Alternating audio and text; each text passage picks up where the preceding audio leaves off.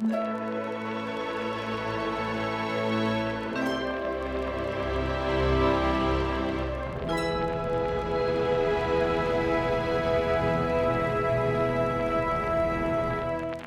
to part 2 of this Out of Line discussion with Jeff Mindell.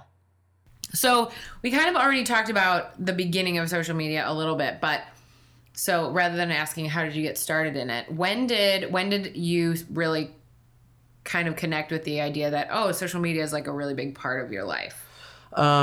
Probably when I was in the last year of my desk job. Which was in 2015. I quit in 2015. So probably like in 2014, when I started to see the social media stuff outweigh my like job. And the inquiries started rolling in from people like wanting me during the hours that I wasn't available. And I was like, I really need to reevaluate my life and what I want to do. And is this making me happy? And I didn't really know what to do, so I just jumped ship and decided to quit and prayed that I landed on my feet. And it's thankfully worked out pretty well so far. But it was really at that time that I started to see, again, like kind of like the influence, I guess, that you have. And I don't think I have like, I don't have like a huge audience by any means in comparison to a lot of other people, but I think our audience is pretty dedicated and they care about the stuff that I care about and might actually listen to the stuff that I'm talking about. So at that point, I really decided to use Instagram in two ways. The first way was as kind of this living, breathing portfolio of my photo work. So when I jumped ship on my job, I was like, I really want to dive in and take photography way more seriously and potentially do it professionally. So I didn't know if I wanted to do like social media stuff or photography. So I ended up going back to school and I took night classes at UCLA to kind of feel like a little bit more legitimate about these jobs that I was being asked to do that I lacked confidence in the very beginning. So I almost went backwards. I was being asked to do these jobs and I was like, I don't think I'm worthy. So I went backwards and I was taking these classes at night while I was doing my job. And finally I quit. And at that time I was getting like smaller, like sponsored posts and things like here and there. And in the very beginning it was like, we'll send you free stuff if you talk about it. And like anybody, I'm like, hell yeah, I'll talk about it for free. And I try really hard not to do that anymore just because I don't think it's fair to the people that are a paying sponsor. But at that point you realize like, oh, what I am putting out there, people are actually listening to and responding to, and there's like a community here. And it was really interesting, fascinating, and also kind of terrifying because like I put something out there and it was being seen. Like anything I did was being seen and responded to. And if people didn't like the photo that I put out there, or they didn't like the product that I was promoting, they will absolutely let you know. So whether it's like public or privately, like to an email or a DM.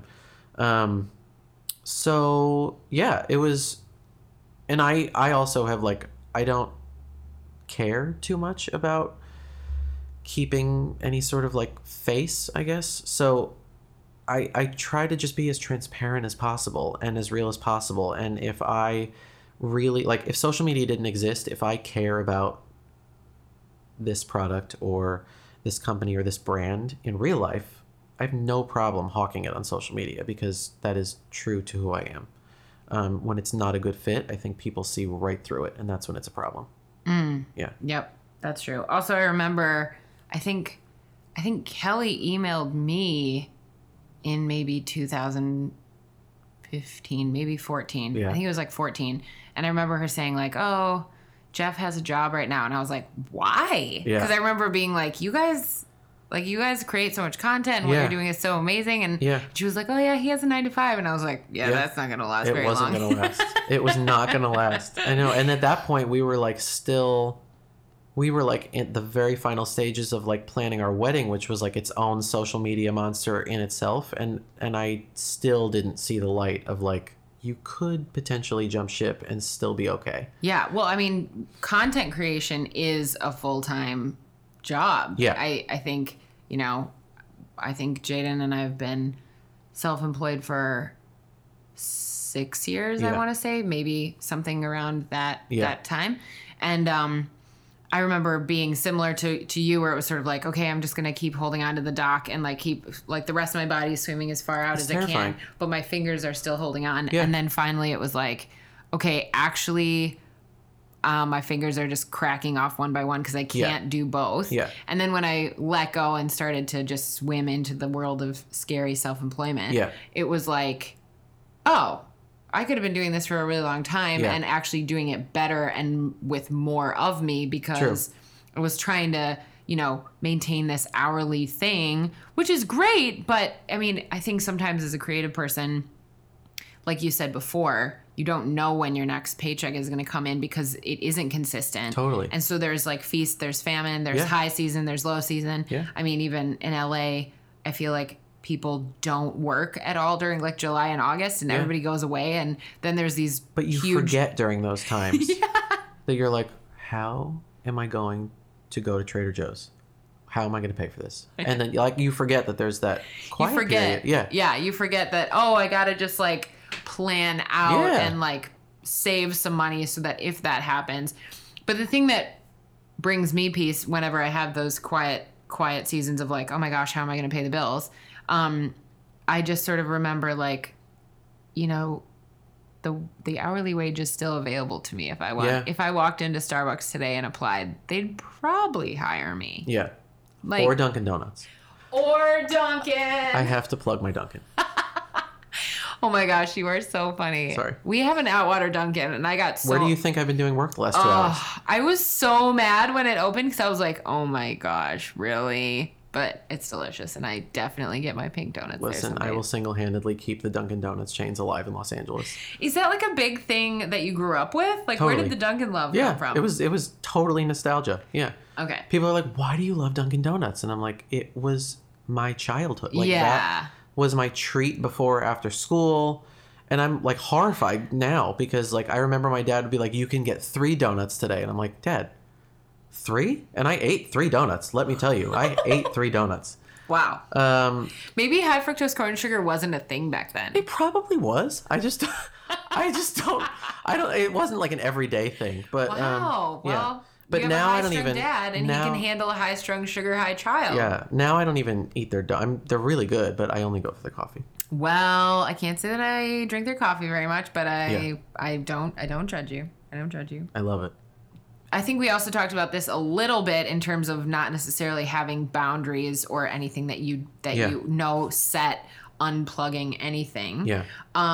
But I guess I will ask, when you engage with the real world, Yes. when you do separate yourself from online world, what do you do? What does real world look like? It's honestly just like having that connection with friends and family and not having the technology in front of me. It's hanging out at the pool or playing board games or having dinner or whatever it is that you do with your family. I look forward to that. And it's always so nice and refreshing when we go home.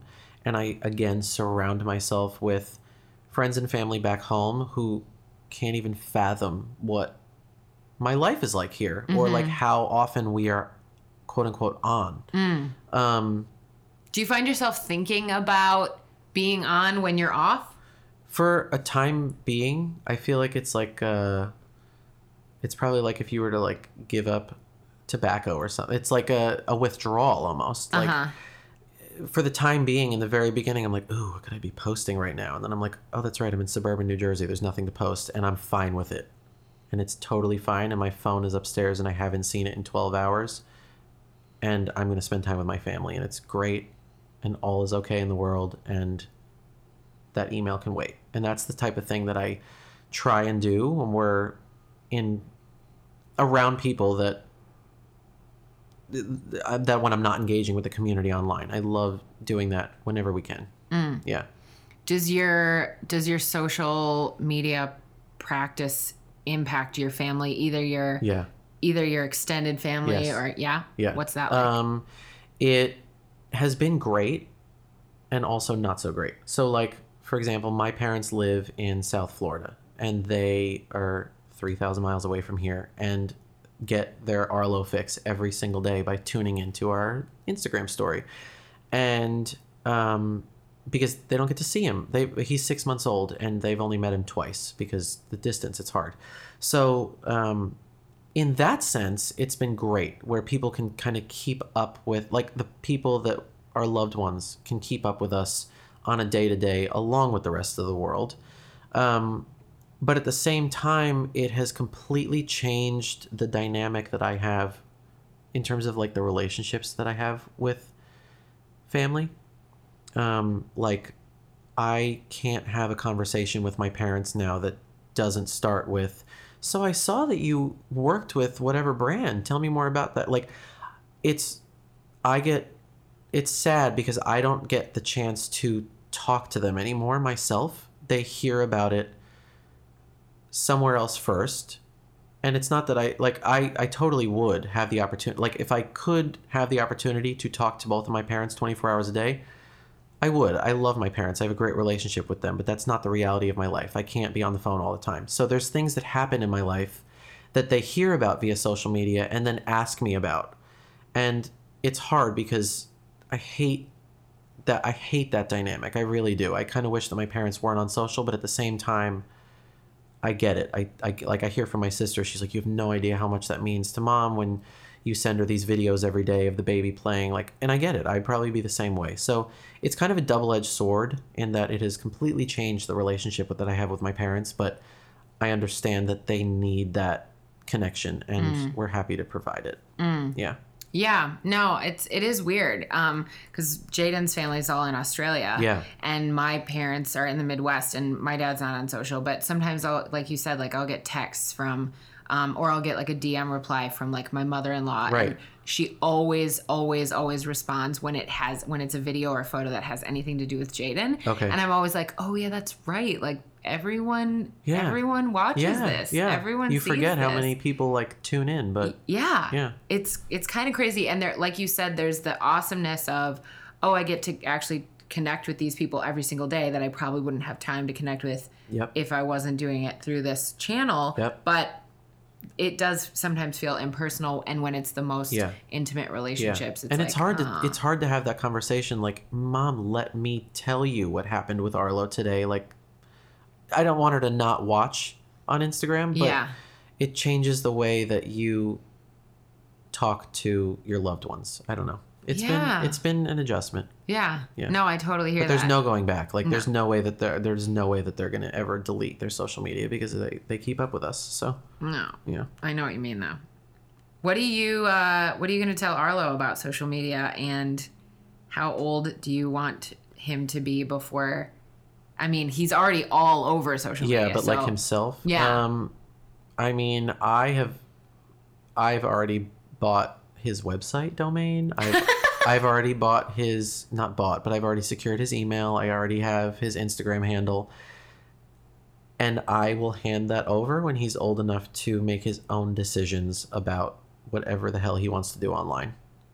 So what if he says when he's 5 that it's when he's 5? Well, I mean, do 5-year-olds even know how to work like a phone? I have no idea. I mean, I think in what is it going to be? 2020? I don't know. I don't know how old he is. 2022? I don't know when he'll be 5. But I think by that point, like, technology is going to be such a part of kids' brains that they're just going to be like, they're going to be better at it than we are. I think that Kelly and I we will let them make their own decisions to an extent, but probably keep it on, like, the private side of things. Mm-hmm. Whereas, like, right now, like, the way that we think about this is, right now, he is a baby. He looks like many other babies and does not yet look like or act like a real person. So for now, we're happy to share him. When he starts to get a little bit older and a little bit more maybe, like, recognizable than the next baby that looks like him, I think that we will probably have to reevaluate our social media and how much we share of him, because it'll become a problem. And I'm concerned about, like, his privacy, for example. So I we will probably share until we no longer feel comfortable sharing our son as he becomes older and he looks more like himself as he becomes like a small child or a kid. That's not to say that we won't share things about our family, but just as much as I share of like his face, and like I'm all up in the child's face with my phone right now. And he's adorable, and I understand that he makes people happy, and that's all anybody wants to see is my kid. But there's going to come a time where we will have to scale back just because of privacy concerns. Yeah. Yeah. And then when he gets older, you'll be like, hey, I've got you all your channels. Yeah. But... Like, I'm sorry that people know what mom and dad had for lunch, but like, if you want to go down that route, I want you to be old enough to make that decision for yourself. I'm never going to impose this necessarily life on him further than like his like infancy years, I think. Yeah. Again, we'll probably share things about our family, and we'll probably share. I mean, it would be unrealistic to say I'm never going to share a photo of that's stupid, but we're not going to be as intense as we are now, just because I'd be like straight up scared. So. Well, I'm just going to keep watching you and waiting a few more years till we have our own kids, and I'll just wait to see, like, I'll learn from your successes and your mistakes. Yeah. There you go. And we can always see each other in real life, and you can get to know what my kid's face looks like as he gets older. Great. Yeah. Great. I love it. So I know I've told you that I'm partnering with Cat Footwear for my very first year of podcasting, which I'm super stoked about. And one of the things that aligns me with Cat, and the reason why I'm working with them at all, is because they're like a Midwestern company that believes in just being really bold when you create. Yeah. And so I want to know, how do you juggle creating unique and original content while also doing things that require so much of you, like being a husband and being a dad? Yeah. And where do you get time, or where do you get inspiration? Well, I can tell you I get inspiration a lot of times from other people that are not necessarily doing exactly what I'm doing. So I don't follow people that are doing exactly what I'm doing. I really try to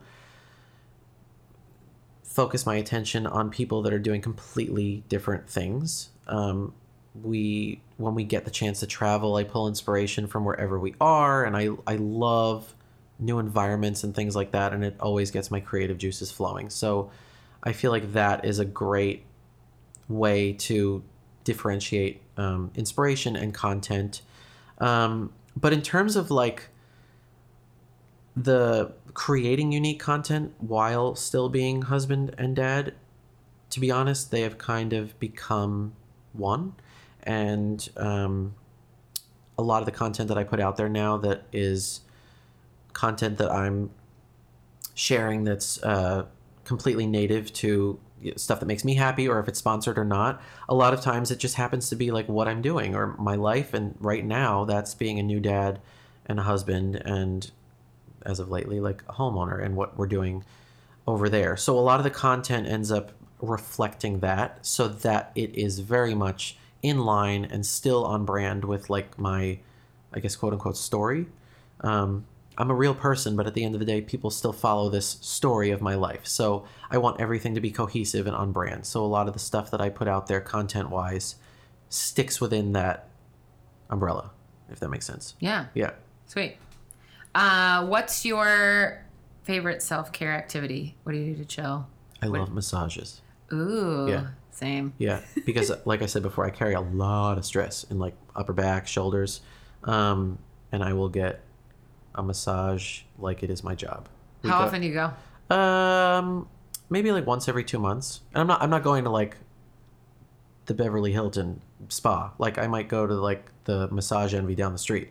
But I love getting a massage, and I love like just having all the knots worked out. It's wonderful, and I always sleep really well that night. But you only go once every 2 months? Yeah, I think that's a lot. No? Is that not a lot? Not if it's your self-care activity. Oh. I don't know, but that's like, hey, that's like my one. It's not like the cheapest thing, so I have to like. But I mean, you hustle all the. I do, but day. I I don't know. It's like the one thing I like really look forward to, or just like at the end of the day, unwinding with like wine or a beer on my couch and just like taking in the new. Like I am such a news junkie. Oh, really? Oh yeah, I love like CNN, HLN, NBC News. Like if I'm not watching Lester Holt at 6:30 every night, I get pretty upset. Are you good at world news, or do you like Yeah. just U.S. news? No, world news. All of it. Cover it all. I love the news. Like my Twitter feed is nothing creative. It's like strictly news outlets. Sweet. Yeah.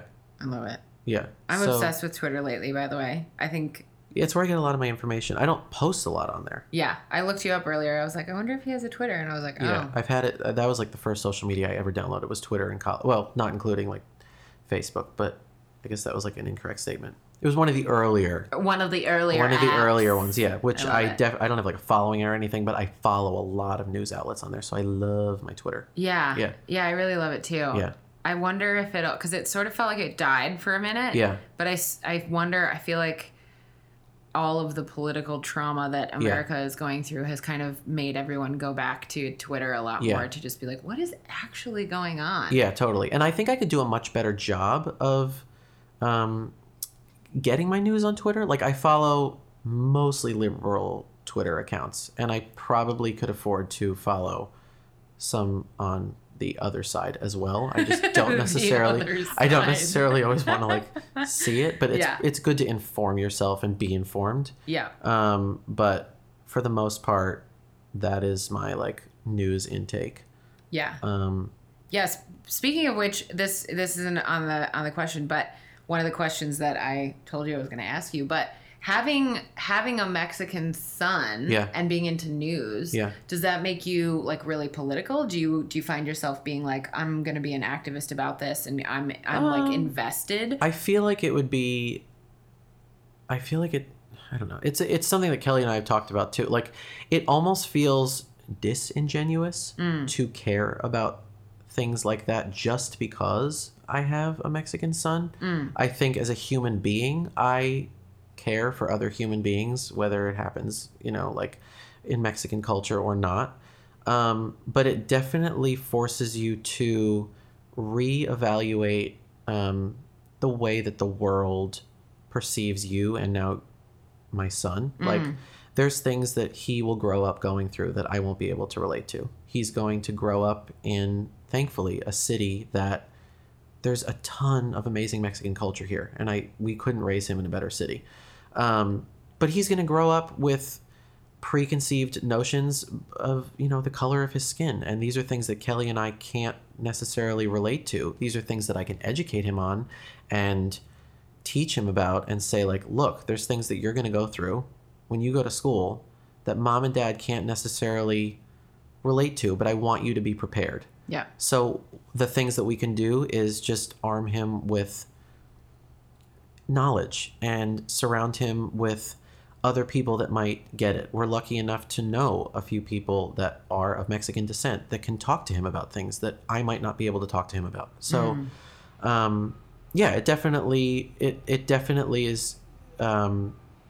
It's an interesting assessment and has forced us in the last 6 months since we brought home our son to kind of like reevaluate the way that we are going to live our life.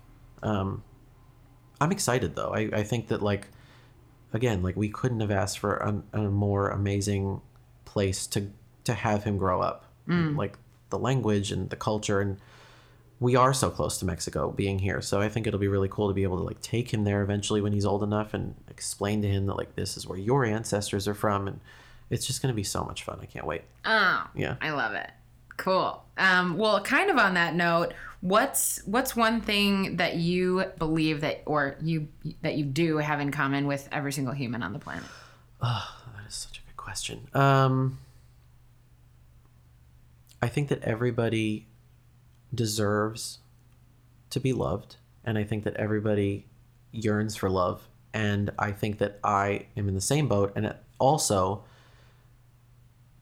am able to provide a lot of love. So we weren't able to have kids on our own. I'm still having kids, let me tell you. I'm going to adopt all of the kids. But there's a lot of love that I have to give and Kelly has to give. And I think that it's so corny. Isn't this like a song, like love makes the world go round? But like, I truly, but like people all over the world are yearning for like love and acceptance. And, so are we. And I think I also have that to give. So I think that that's probably one thing that everybody has in common. Yeah. I love that. And a lot of the content, again, that I put out there is just like love and happiness and inclusiveness and just like community. And that's like the whole reason that I like to put out the content that I do, because it just generally makes people really happy. And the response that we get is just awesome. So I'm gonna keep doing it.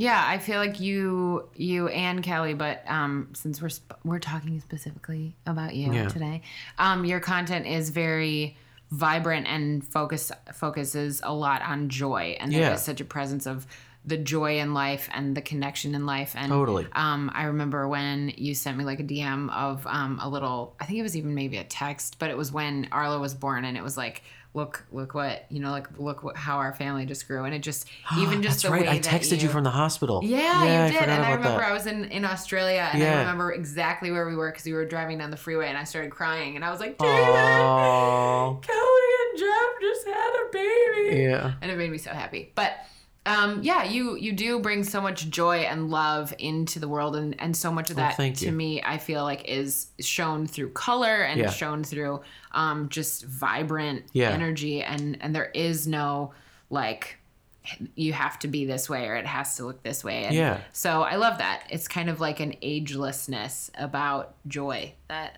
that really inspires me a lot. So totally. Thanks so much for being here today. Oh my God, this was so much fun. Thank you for having me. Letting me ask you all sorts of weird questions. Yeah. That's awesome. Thank you. All right. See you soon.